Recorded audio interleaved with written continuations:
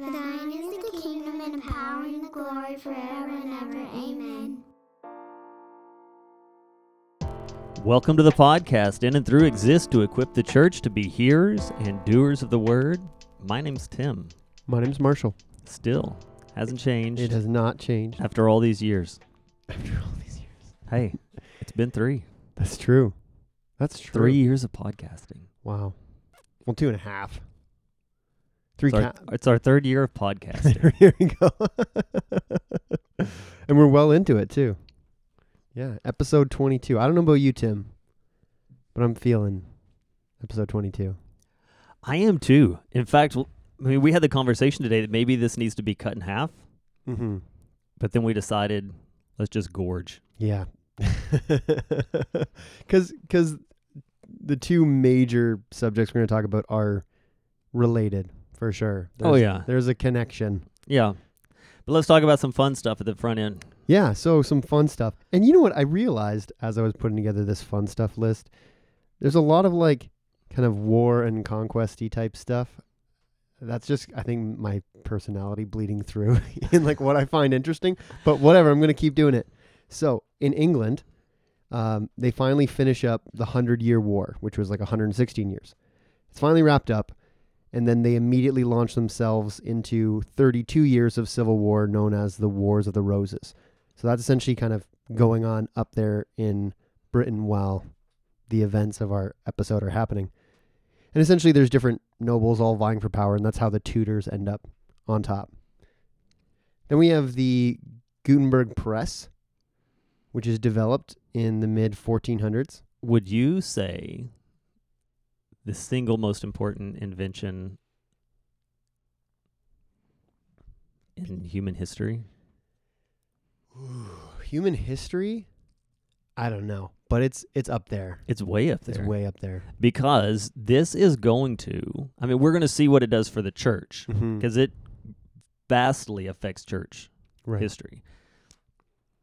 But I would also say is the major catalyst in the closing of the Dark Ages. I would concur. Yeah. Yeah, because what it does is it allows people to reproduce books at a much faster rate than a scribe could. And not only faster, but more affordably. Mm-hmm. You consider how long it takes to read a book. And then you imagine copying that book word for word onto paper. Yeah, by hand. And then by hand sewing this thing together, right? A codex put together in that way has got to be expensive. Oh, yeah. And only available to the elite. And that they can now pump these out, and a middle class has access to literature. It changes things. It changes everything. Yeah, totally. Yeah, so the first thing that comes off the press is the Gutenberg Bible in 1454. Now, originally the Gutenberg Bible was in the Latin Vulgate, but it wouldn't be long. It would only be a few years later before they started pumping Bibles out in vernacular languages, German predominantly. Sure. Because while Gutenberg makes this press, everybody kind of hops in on this technology, and it's one of those things that it's not just one guy in one town doing this. Suddenly it's all over.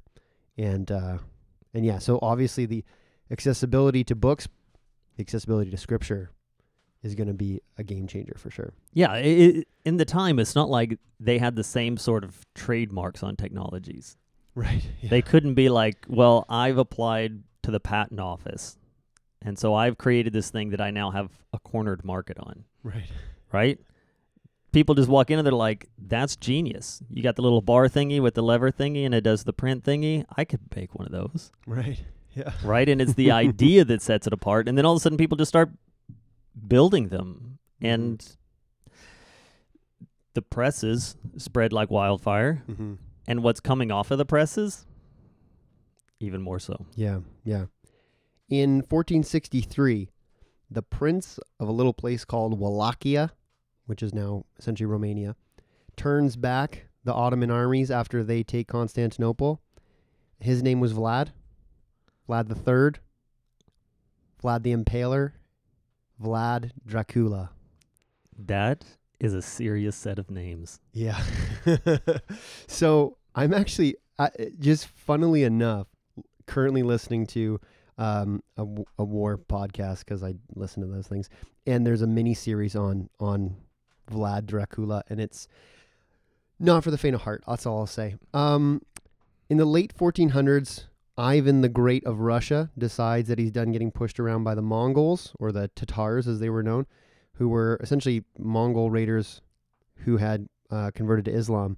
And so he defeats the Great Horde and reestablishes Russian independence after 240 years of them being subjugated. So it's a big deal if you're Russian, I guess. Mm-hmm. They don't call him the Great for nothing. Yeah, when I was in college, fun fact, when I was in college, my major was history, and I had a professor who was Soviet in her education. Okay. Right? So she had a PhD in history from a Soviet system. And she was young, and she had just been in the States for like 6 months. Oh, wow. And was teaching this Russian history class, right? And she had a thick accent.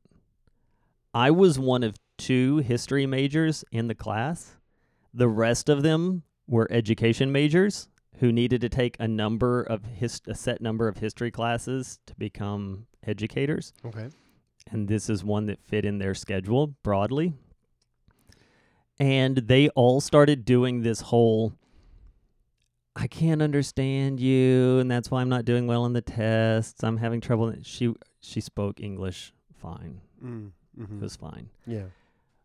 But this was their way of making her doubt herself as a teacher. Oh. And trying to get themselves a little more leash for not doing well in the class. She called me aside and said, listen, you seem to be the only one who can understand me. You seem to be the only one doing well in the class. Here's what we're going to do. You're going to teach the class. You and I are going to write your lessons, and I'm just going to give you an A. Wow. And so I taught my own Russian history class in university. That's awesome. That's pretty cool. That's a cool story. I like that. And it was literally hand to mouth. Well, yeah, of It course. was like, read the chapter, go and lecture on it the next day. Nice. And then right at 1500, this is the last thing I have. In the Punjab, which is now kind of parts of Pakistan and India, Guru Nanak was his name, found Sikhism. So Sikhism is an Eastern religion. It's often confused with Hinduism, but it's actually monotheistic. We have a lot of Sikhs in Canada, actually. Sikhism, when you study it, is like a whole, in my opinion, from a Christian perspective, that we call those who are sensitive to the concepts of God and the movement of God seekers. In English, I understand there are a lot of gaps to jump between here and there. There's a lot in Sikhism that is seeking. It's not a defined faith. Most of it is keep your eyes open and keep learning. It is obvious that there is but one God. The only question is, who is that? And what exactly does that God require of us? Yeah. And it is very, very Christian friendly. I would think so. Yeah, for sure. Yeah, because they are seeking, and a lot of kind of the moral standards are very much in line. With Christian teaching. So and great beards. Great beards. Don't they get knives too? We should get knives. We should get knives. Well, you got me a knife actually. I did, but not like theirs. Not like that though. No. Yeah. Yeah. Anyways. Oh, and some guy named Chris finds a place. That's another thing that happens. Chris. We'll get to him in a minute. So I think to start talking about the 2 big things we have today, we need to talk about Spain. Oh, the Spanish. España. See. So Spain, as we know it, didn't exist for most of the Middle Ages. In fact, for centuries, most of it was controlled by the Moors, who were an Islamic people who had conquered most of what is now the Spanish Peninsula by like the 700s. And then for like centuries, there's just factions fighting back and forth. And you have these small Christian kingdoms, and sometimes they get the help of the Pope, and sometimes they get the help of France, and sometimes they get the help of whoever. And it's just back and forth, back and forth. But over the years, they gradually take it back. It's called something called the Reconquista, or the reconquering. And that kind of sets the stage for what's about to happen, because in 1469, these two kingdoms, or two of the dominant kingdoms that will become Spain, one is ruled by King Ferdinand of Aragon, and the other is by Queen Isabella of Castile. They get married and essentially unify Spain into one thing. It's interesting that in this time, and prior to this time, but in the kingdom mentality, survival is based upon being the bigger bully, and that they would use marriage to do that. Yeah. We're going to merge kingdoms through a wedding. Yeah. Right? And that's what's happening here. Yeah. And then so these kingdoms, which were not inconsequential on their own, right, suddenly come together. And it's a bit of a process. It takes a little while for them to really be united, but becomes the biggest bully on the block, essentially. Oh, yeah. For a while. Yeah. For a good long while. And not long after the happy wedding and union of these two countries, these two monarchs, who are known as the Catholic monarchs, petition the Pope to start an inquisition. Because they fear heresy and the dilution of the gospel of Jesus Christ. Yeah, sure. there's, as I was doing my research on this, there's a lot of different kind of potential motives that are put forward for why they would want an inquisition to happen. I think one potential reason is just the idea of solidifying their power, right? This is a new thing that they're bringing these two nations together, and there's a bunch of people who aren't going to be happy about it, and there's a sense in which they bring in an inquisition, which is kind of a higher authority or higher level of authority, private police force, technically, because technically it's like the church is doing it, but it's kind of under the direction of the crown, so it's this weird kind of mixing of state and church, which I guess is par for the course in the Middle Ages. And maybe even also another reason that I read about might be an attempt to improve their reputation in Europe. Yeah. The rest of Europe kind of looked down on Spain because it had taken them so long to get their act together, and because there had been kind of mixing. There was a lot of Jews who lived there. There was a lot of Muslims who still live there. They were kind of looked down upon. So it might have been a way of them kind of proving how holy and righteous and great they were. And you have to be careful of a person with something to prove. When they feel like they're the last one to the party or the least in the room, they're going to oftentimes overcompensate. Yeah. And we've been talking about Inquisition. We've been talking about the misuses of Inquisition. And the Spanish Inquisition is an overcompensation at the greatest degree. Oh, yeah. Yeah. And the Inquisition, it essentially begins with a rumor. It begins and has to do with the Jews. So it begins with a rumor about crypto-Judaism. So essentially, when these kingdoms took the land back, they had kind of forced, they probably wouldn't use that word, but they had strongly encouraged the local Jewish population to convert to Christianity. And many of them did. But there were rumors that some of them were still practicing their Judaism in secret and were not honest, I guess, about their conversion experience. It's almost like the accusation is you only claimed Christianity because you were required to, by the crown, to own land and participate in the local economy. Yeah, exactly. I mean... Yeah, no, there was a lot of motivations for people to just kind of on the surface seem to embrace it, because to not do so meant the end of your livelihood and you were going to have to find a new home. Right. It's kind of like when you have two siblings in a fight and mom says, tell your sister you're sorry. Like, how genuine is that apology? Right? Why do you do it? You do it because you don't get to leave your room until you do. Mm-hmm. Yeah. And there's no change of heart or anything there. Mm-hmm. And that is the same with these conversions to Christianity. Mm-hmm. And we're going to see it becomes just the MO for Spain. Oh, yeah, for sure. Yeah. And so there's a guy named Tomás de Torquemada, who is a Dominican friar. So again, they like, as they did in the past with Inquisitions, they like to pick monks from kind of the blue collar orders, of the people type characters. Sure. And he's elected Grand Inquisitor. So I guess he's not quite so blue collar anymore.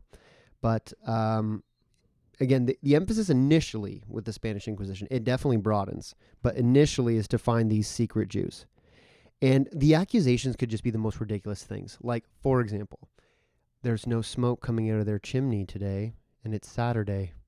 Perhaps they're not putting wood on the fire because they're observing the Sabbath and they're secretly Jews. That's an accusation. Mm-hmm. Like, just silly stuff.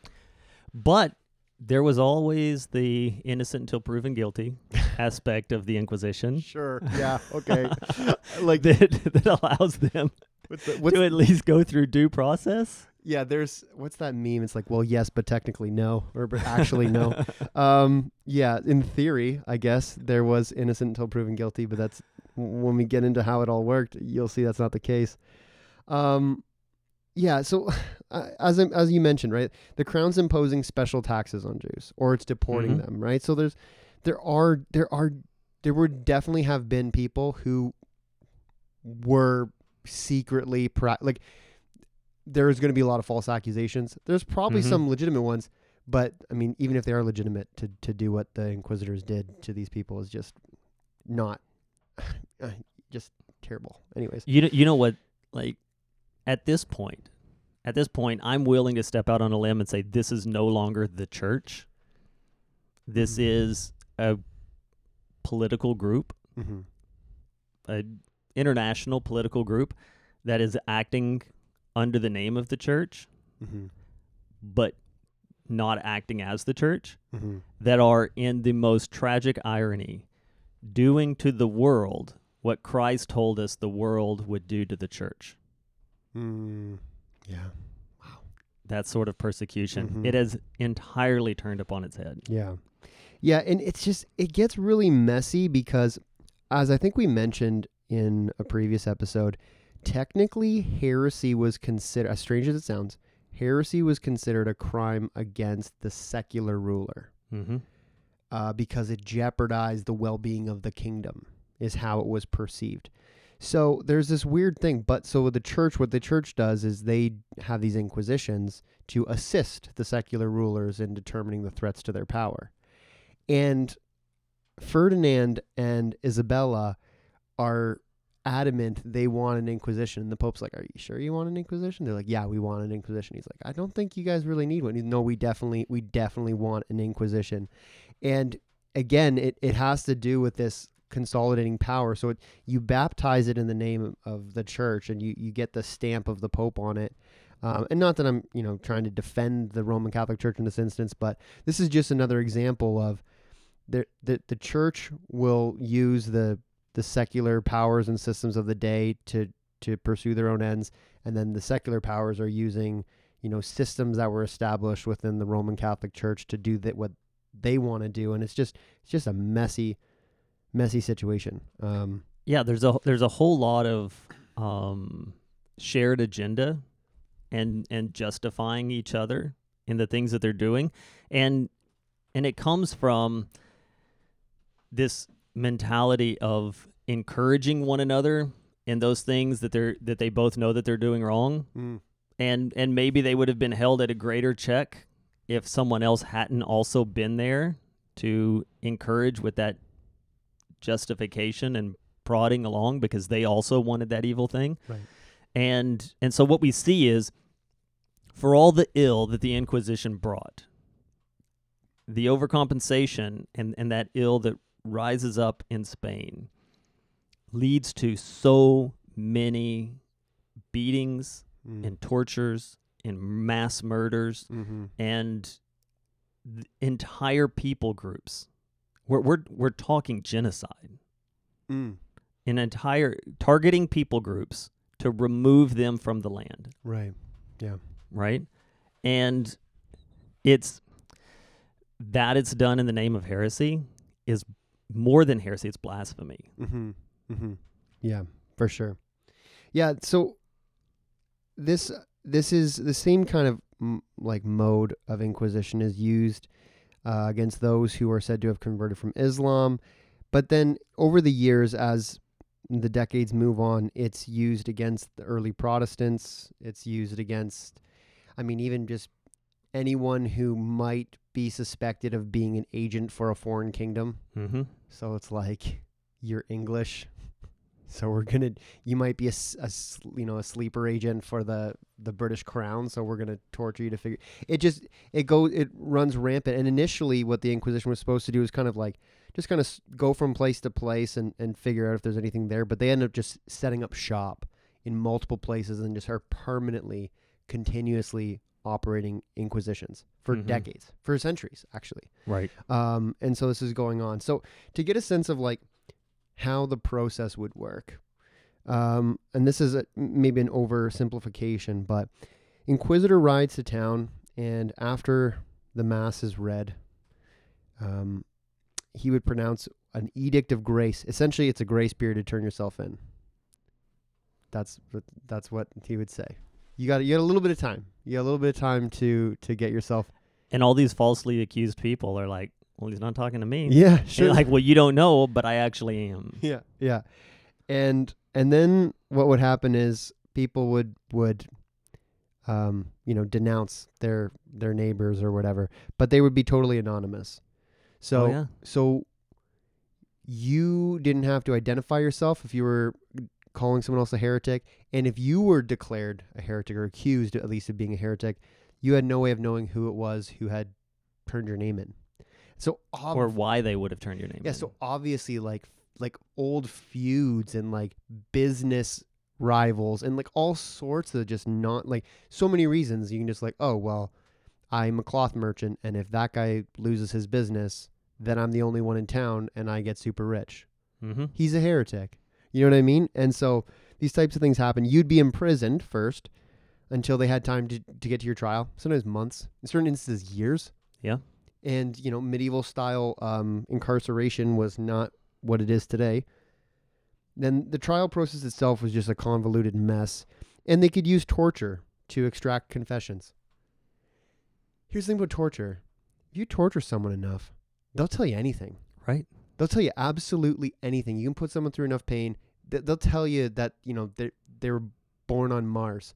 Right? Like, it doesn't matter. Not even just to get you to let them go, right? So the confession, if you're being tortured, if you know the confession means death, at some point you're just going to be like, well, that's better than this. It's a release, yeah, for sure. And that's where this is going anyway.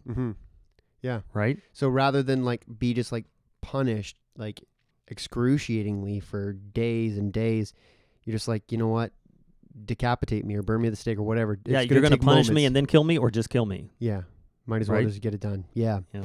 Yeah. And now not every single person who was accused was convicted. There were people who were released. And I would imagine that a lot of how vicious it got probably varied from inquisitor to inquisitor. Sure. There may have been some who tried to do it in a somewhat upright way, maybe. But you give essentially absolute power. There's no jurisdiction over these guys. Like, if you're a noble, you can be accused, they can try you. Like, like there's no one keeping them in check. And so you just take a bunch of monks and give them essentially absolute power and tell them that they're doing the Lord's work. Not only absolute power, but absolute authority. Authority and power combined together without any check or balance. Now, here's where I'm going to get frustrated.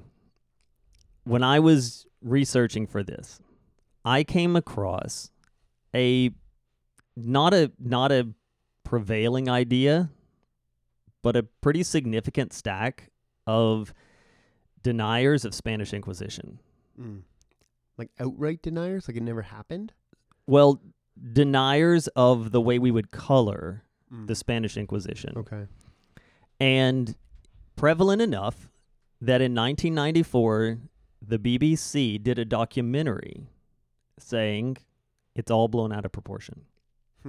Right? And their argument was the Spanish Inquisition was a fair trial system for the removal of heresy and political enemies. And the reason we know the Spanish Inquisition to be what it is because of the Protestants. Right, okay. Who were after the money and the power held by the Catholic Church, wanting to supersede the Protestant Church above the Catholic Church and take that place of international power and authority. And the reason they were willing to make this is because in the 1980s, historians were allowed access to an ancient library that had never been studied before. And it was the library that housed the handwritten reports of the Spanish inquisitors as they were reporting to their superiors back to the church. Okay. This is what we did today. Okay. So here's the scenario that they're painting. These books have never been studied. Look, this is actually what went on. It's the daily log. Okay, sure. But we have 400 years of the Moors, right, the Jews, and the Protestants saying, this is what happened to me, my family, and everyone around me. We have people who aren't even a part of these groups that are historians writing about what was taking place. You cannot give credence to the villain and say, well, he said he didn't, so you're all liars. Right. Everyone in the room who is not connected, who would see themselves, even in cases, as enemies of each other. This isn't like everyone against one person, right? Right. These guys are all playing for different teams.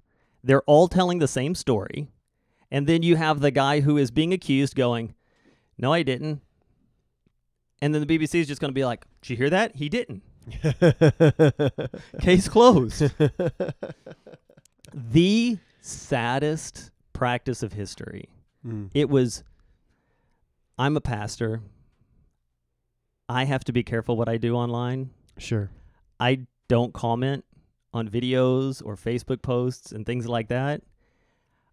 It was everything I could do not to post on that video. BBC, this is beneath you. Because it is. Yeah. Any reputable source I would not have scored a high school research paper well with that level of research.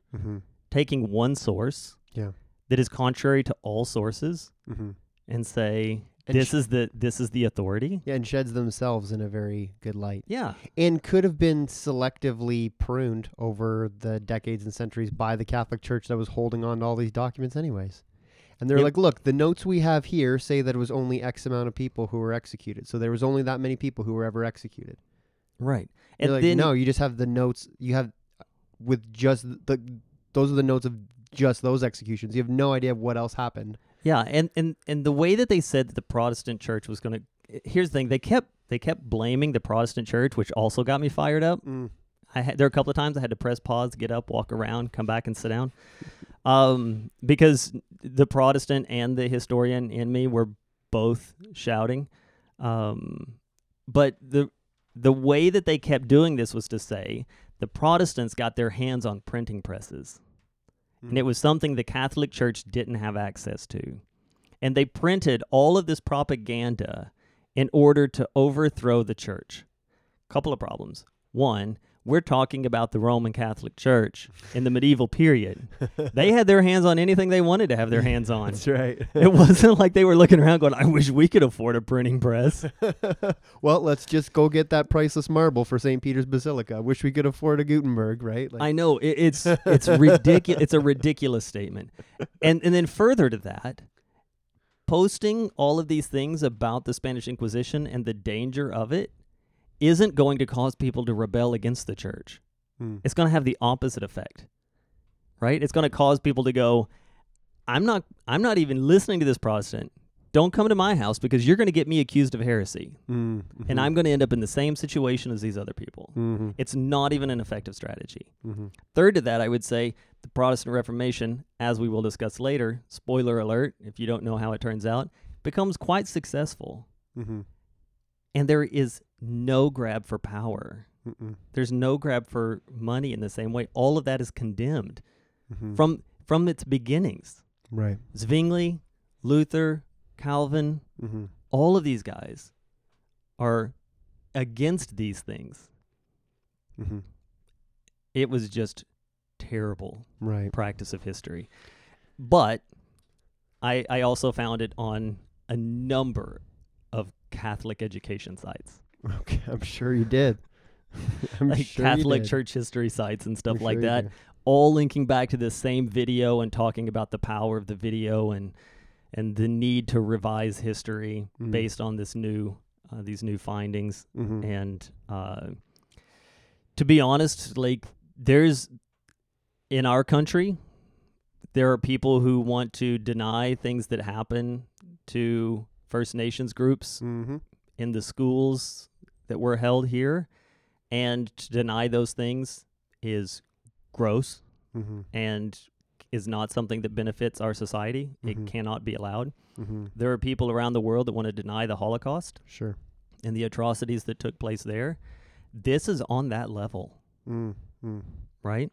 That it's another place, and that it's centuries removed sometimes makes it harder for that. Sure. But the number of innocent people who died horrible deaths Mm-hmm. at these hands, this is, in my mind, akin to Yeah. Holocaust denial. Yeah, and the thing is, like, because it's done in the name of Christ, like, so you might say, okay, well, we're talking about thousands, not millions. Who cares? It's done Yeah. in the name. They had no right to do it, and their motives for it were false. And yeah, unfortunately, it's not the end of this type of thing, even in church history. One of the things that would happen to people, I mean, many were burned at the stake. Others were kind of forced into a type of slavery. They were, forced to be rowers in the Navy and that sort of thing. But a lot of wealth and property was confiscated from those who were convicted, like lots and lots of money, which was handy for the Spanish nobility because they had a use for all that money. And that use was exploring and conquering the New World. So in 1492, Ferdinand and Isabella meet with Christopher Columbus. And he has been, I think, essentially harassing the nobility of Europe to find somebody who can fund his journey to India. Yeah. He's convinced, I can go, I just need the money. Just bouncing around from just give me a loan. Yeah. one royal to another. Yeah. Hey, can I have some money? And he convinces Ferdinand and Isabella. And so he sails with 3 ships, Mm-hmm.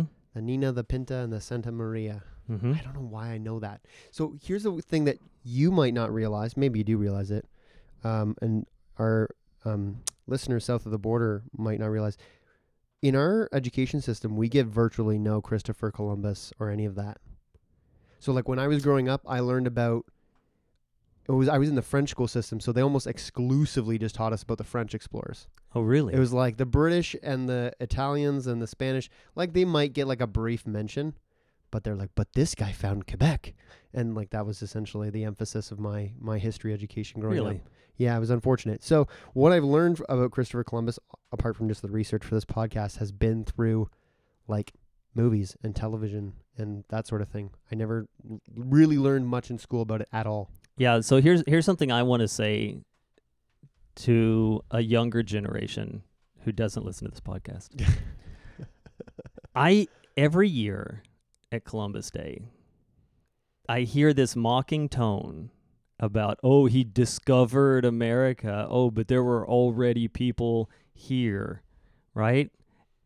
Discovery does not insist that no one knew about it before. Right. You discover a new artist on Spotify. Mm. It doesn't mean that that guy's mom hadn't heard him sing before. Right. Or that the producers or the sound engineers weren't a part of making that record. Right. Right?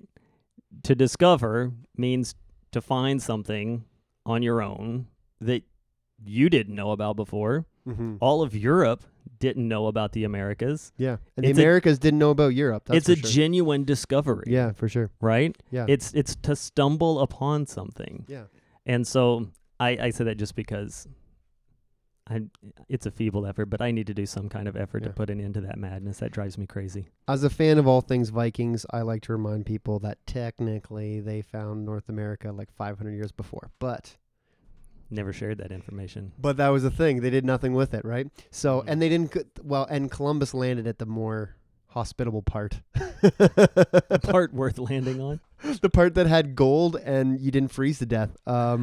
So anyways, so he arrives, he ends up making 4 voyages to the Caribbean and essentially, kind of sets up shop. And there's just quick and massive exploration that happens. Oh, yeah. Like when you read about it, it's unbelievable. Like this new frontier, obviously he thought he was going to India. He didn't get there.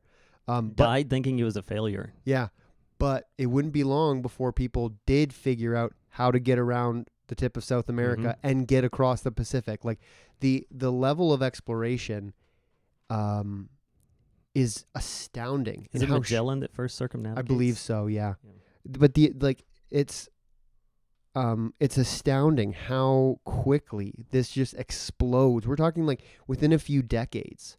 Like one dude who's like bugging all the royals to get a loan, and everybody's turning him down because they think he's just a nut job. And then within less than 50 years, we've got essentially the majority of South America, Central America, the Caribbean, parts of North America conquered. Yeah, so Columbus set sail in 1492, Mm-hmm. as the famous rhyme reminds us. I guess not one that I you don't grew know. up with. I never did. 1492, Columbus sailed the ocean blue. There you go. Never heard it before. There you go. No, I got a thing. Uh, It's like I went to school in the States. Magellan circumnavigates by 1522. He's finished. Yeah, so 30 years. Yeah. Boom. Yeah, that's crazy. And part of the reason this is able to be done, one, the science of shipbuilding has allowed it to be done. 2, Columbus is not like the whole idea that everyone thought the world was flat and Columbus saw the ships coming into the harbor and realized it wasn't. And no, the Greeks talked about the roundness of Earth. Yeah. Okay.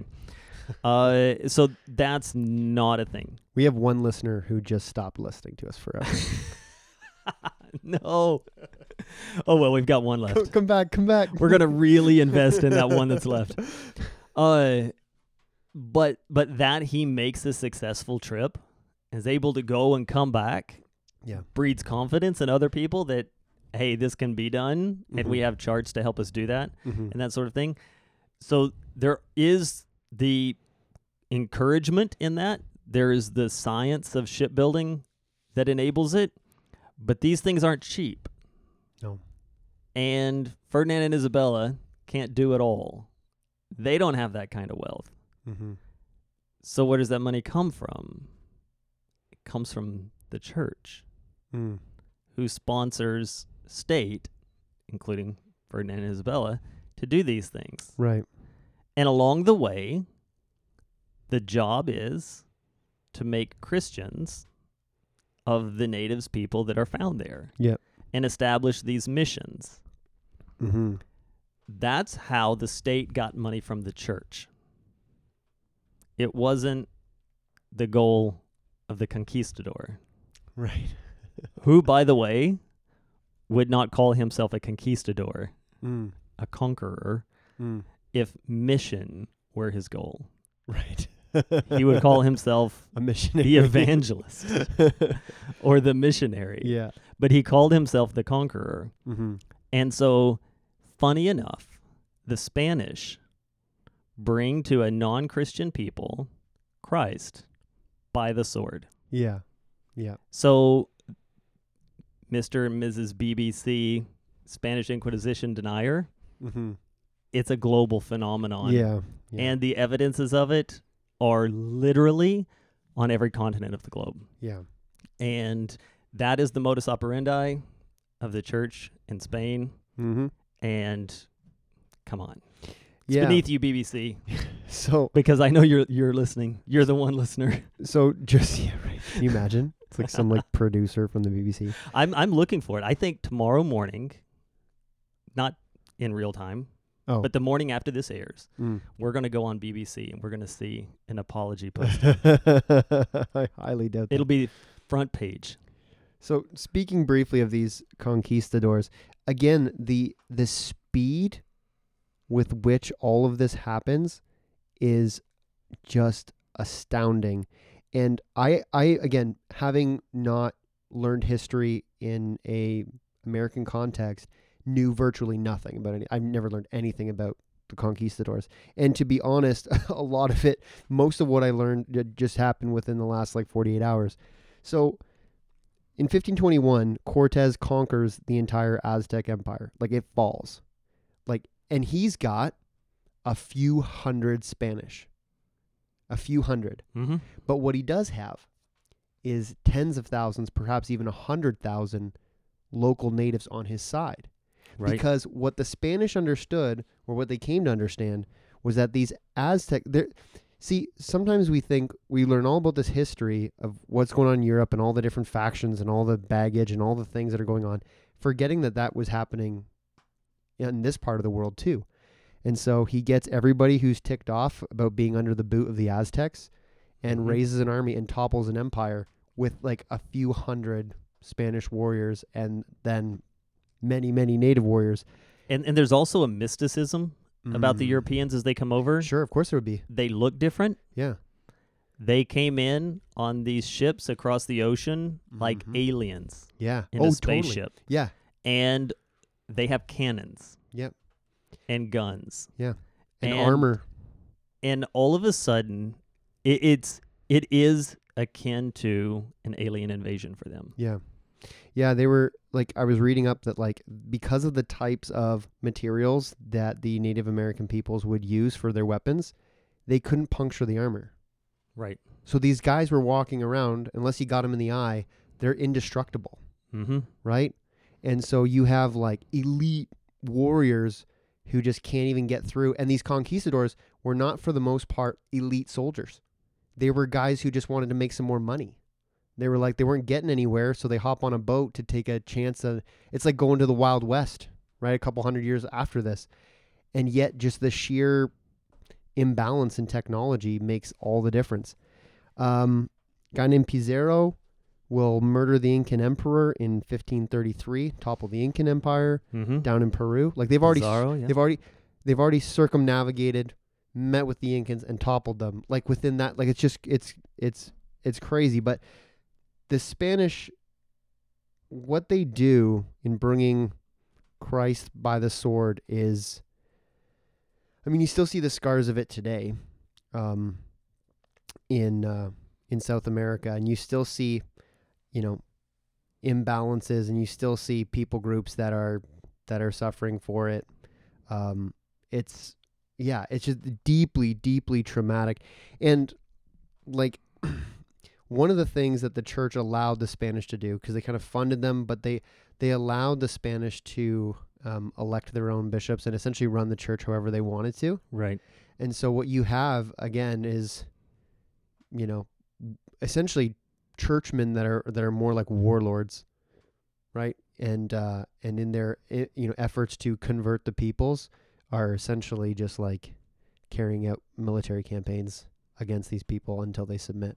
Right. And a submitted tribe were counted as converts. Yeah. And so they're able to go back to the church and say, look, we have 3,000 converts today. isn't that special. Which I find kind of ironic, because they were doubting the authenticity of the conversion of the Jewish people because they were forced to convert, and then they're celebrating the forced conversion of these American peoples. Like, it's the reason there's a disconnect in the logic is because that's not really what they care about. right.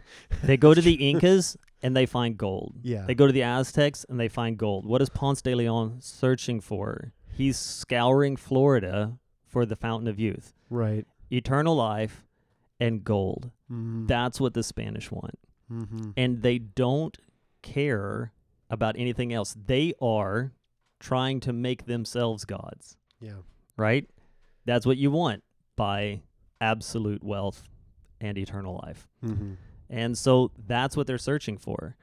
And they find gold in South America.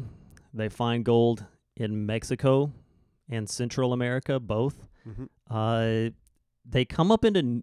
So these areas you'll see are very Catholic areas, Mm-hmm. profoundly Catholic areas Mm-hmm. to this day. Right. A very distorted Catholicism in most cases, Sure. because one of the things that they did once they would conquer a people is they would allow them to assimilate their religion, their voodoos and native religions into Catholicism, and would literally just rename aspects of the faith with a Christian something. Right. And so the question then might be asked, why not the area that is the United States, Mm.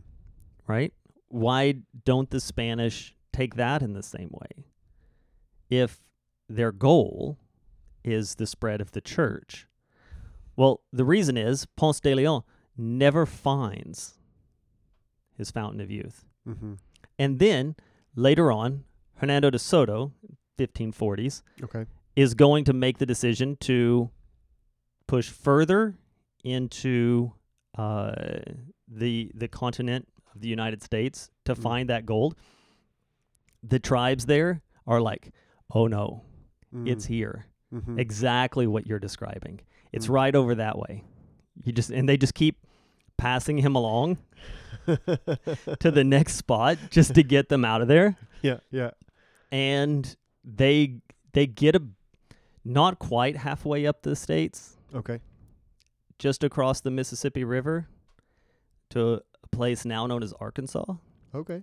where they are attacked by some really vicious groups Mm. that are like, I don't care about your guns Mm-hmm. or your armor, Mm-hmm. just really vicious warring native groups Mm-hmm. who kind of come together and just kind of guerrilla warfare the thing individually. Mm-hmm. At this point, he's so far away from any stores of ship to Mhm. reimburse him Mm-hmm. or to help him build back his army.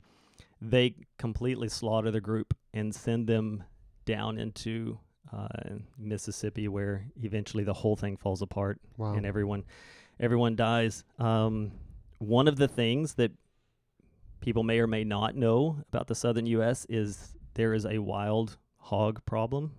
Okay. These feral hogs that just sort of run the mountains, the Arkansas Razorbacks. Okay. Okay. Yeah. Not native to the United States. Really? When Hernando de Soto was attacked, one of the things that he had brought with him Mm. were pigs from Spain that were traveling with him in order to feed his conquistadors as they Okay. traveled. But when the Indians attacked and they smashed everything, Mm-hmm. they smashed these cages, let the pigs go, and Wow. now there is a feral hog problem. Wow. So there you go.